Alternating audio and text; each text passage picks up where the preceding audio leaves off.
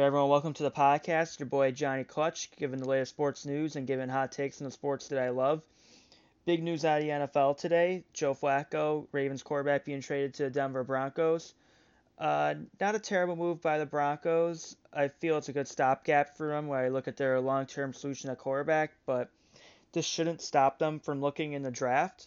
Now, obviously, we all remember Joe Flacco's amazing playoff run in 2013, but honestly, he hasn't been the same player since. In the last 3 to 4 years, in terms of numbers, he's been one of the worst starting quarterbacks in the whole National Football League. However, you can pin some of that on the lack of receiving depth that he had and lack of consistent running game, so it wasn't all his fault. But then again, you can see why the Ravens wanted to move on from him.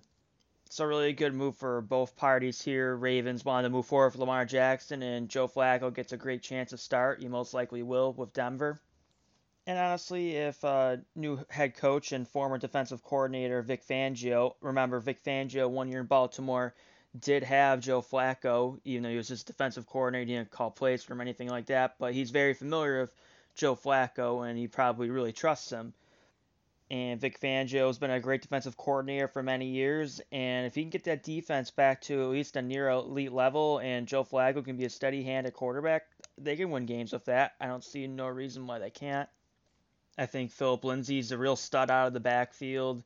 They still have Emmanuel Sanders. I think they'll probably be Joe Flacco's number one target. And hey, it's tough in that division. Obviously, you have the Chargers, who were really good this last season. The Chiefs almost went to the Super Bowl. So having a steady hand at quarterback doesn't hurt. And Joe Flacco is a guy that's played a lot of games. He's won a lot of games. Like I said before, he's won a Super Bowl. There's a lot worse options for the Broncos out there than this.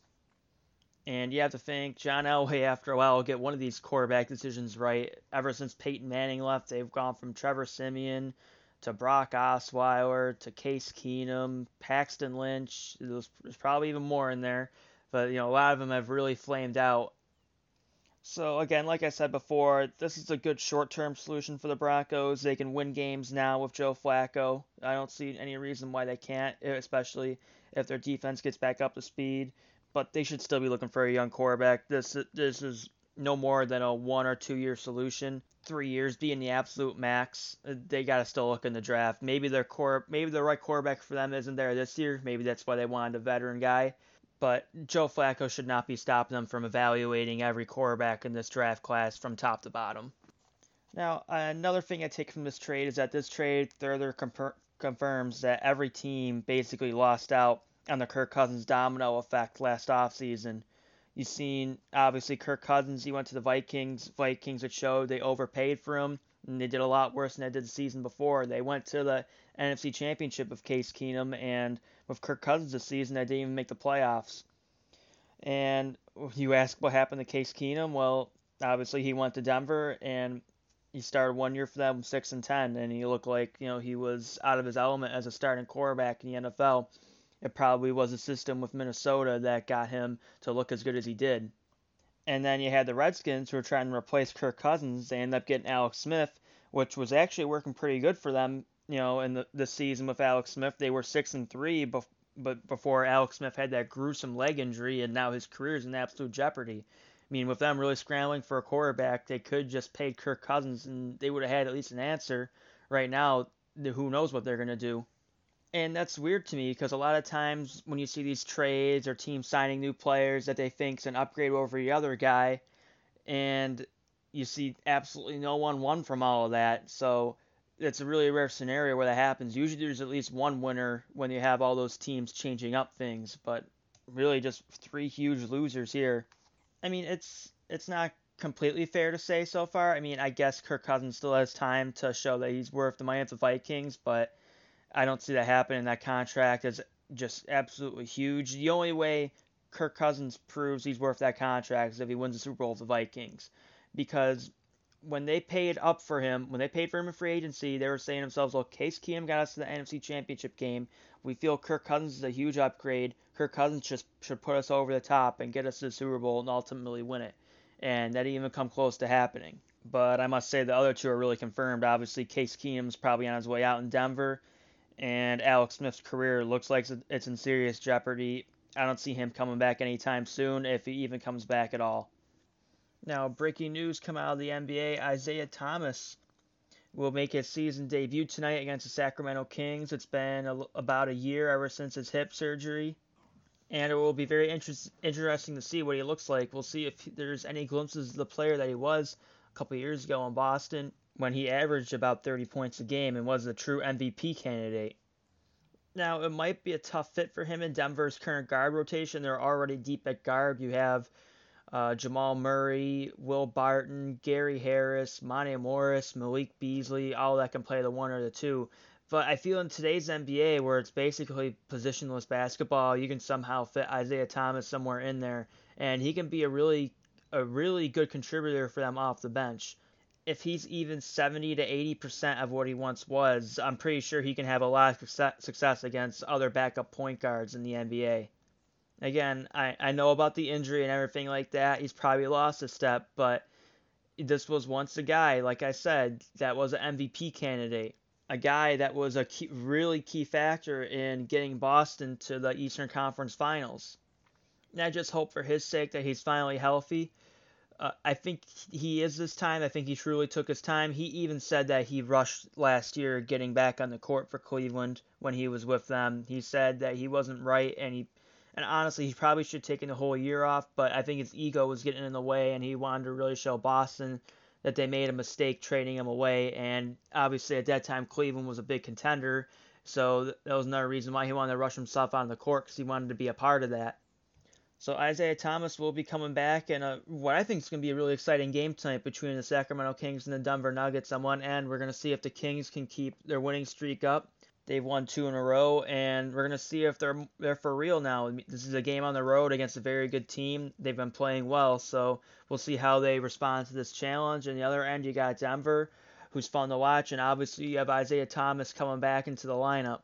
So it will definitely be a great game I will be keeping a close eye on tonight. Now, speaking of games I've been keeping a close eye on last night, I must say, the Lakers are in trouble. Now, let's flash back to, it was about a little under a week ago when Rondo hit that game-winning shot against Boston. They had that huge comeback. I was reading articles saying the season's saved for the Lakers and that everything is right. They can match up against anyone. They have a chance against anyone. No, let's just stop all that talk. That shot didn't save any season. And it showed last night in their game against the Hawks. They looked atrocious defensively. I remember the first quarter of that game, the Hawks had 10 3-pointers. 10. This isn't the Golden State Warriors. This isn't the Philadelphia 76ers. This ain't any great team like that. No, this is the Atlanta Hawks making 10 threes in one quarter against the Lakers defense. And as we all know, defense, a lot of it is just effort and wanting to do it. And it's not looking good when you're letting up that many 3-point shots. It's just a lot of failed rotations on the Lakers' end, a lot of open threes they were giving up. And what was even more mind-boggling at the end of that game, the Hawks were giving the Lakers every chance to get back into the game and win it. The Hawks were going like 5-6 straight possessions without scoring, and the Lakers just could not capitalize. It was absolutely incredible. You would think a LeBron James-led team in the fourth quarter would score more than what they had. I think it was like something terrible. It was like 16, 17 points in the fourth quarter. You got to be better than that. And the Lakers, a lot of their other complementary pieces really failed in this game. Kuzma was missing a lot of easy shots. Ingram and Rondo, two other key ball handlers for the Lakers other than LeBron James, had 10 turnovers combined. And it seemed like no one on the Lakers could stop Trae Young from getting in the paint and dishing off to his teammates. Trae Young didn't really have a great game from the field, but he looked a lot better than what the stats showed. He was only 6 of 19, but him driving to the hole and dumping it down to guys like John Collins or kicking it out to guys like Taurean Prince or Alex Len, of all people, who actually had 3 threes in this game. And I must say, I was expecting LeBron to have more of his way, at least scoring the basketball against his weak Hawks defense. Yeah, he had a triple-double, 28 points, 11 rebounds, 16 assists, but 8 of 20 from the field. That's definitely a lot less than what you expect from LeBron James. And a big reason for him shooting his abnormally low percentage of 40% was the fact that he was 3 of 10 from the 3-point line. I don't get why he's shooting that many threes. He shot half his field goal attempts from 3 against a Hawks defense that has no true presence in the paint. The Hawks have been a real Swiss cheese defense all year, and I don't know why LeBron didn't take more advantage of that going to the rack. Maybe that injury is still, ailing him. Maybe he's not 100% yet, but I don't know. Just an all-around bad performance from the Lakers from the game they could have and should have had, and a game they really needed. Now they're 2.5 games out of the last playoff spot, and if Sacramento or the Clippers wins tonight, they'll be a full 3 games out of the last playoff spot heading into the All-Star break. I'd like to thank everyone that listened to this podcast. Hit those subscribe buttons on iTunes and Google Play. Hit those like buttons on any social media platform you see this on. Until next time, it's your boy Johnny Clutch. Peace out.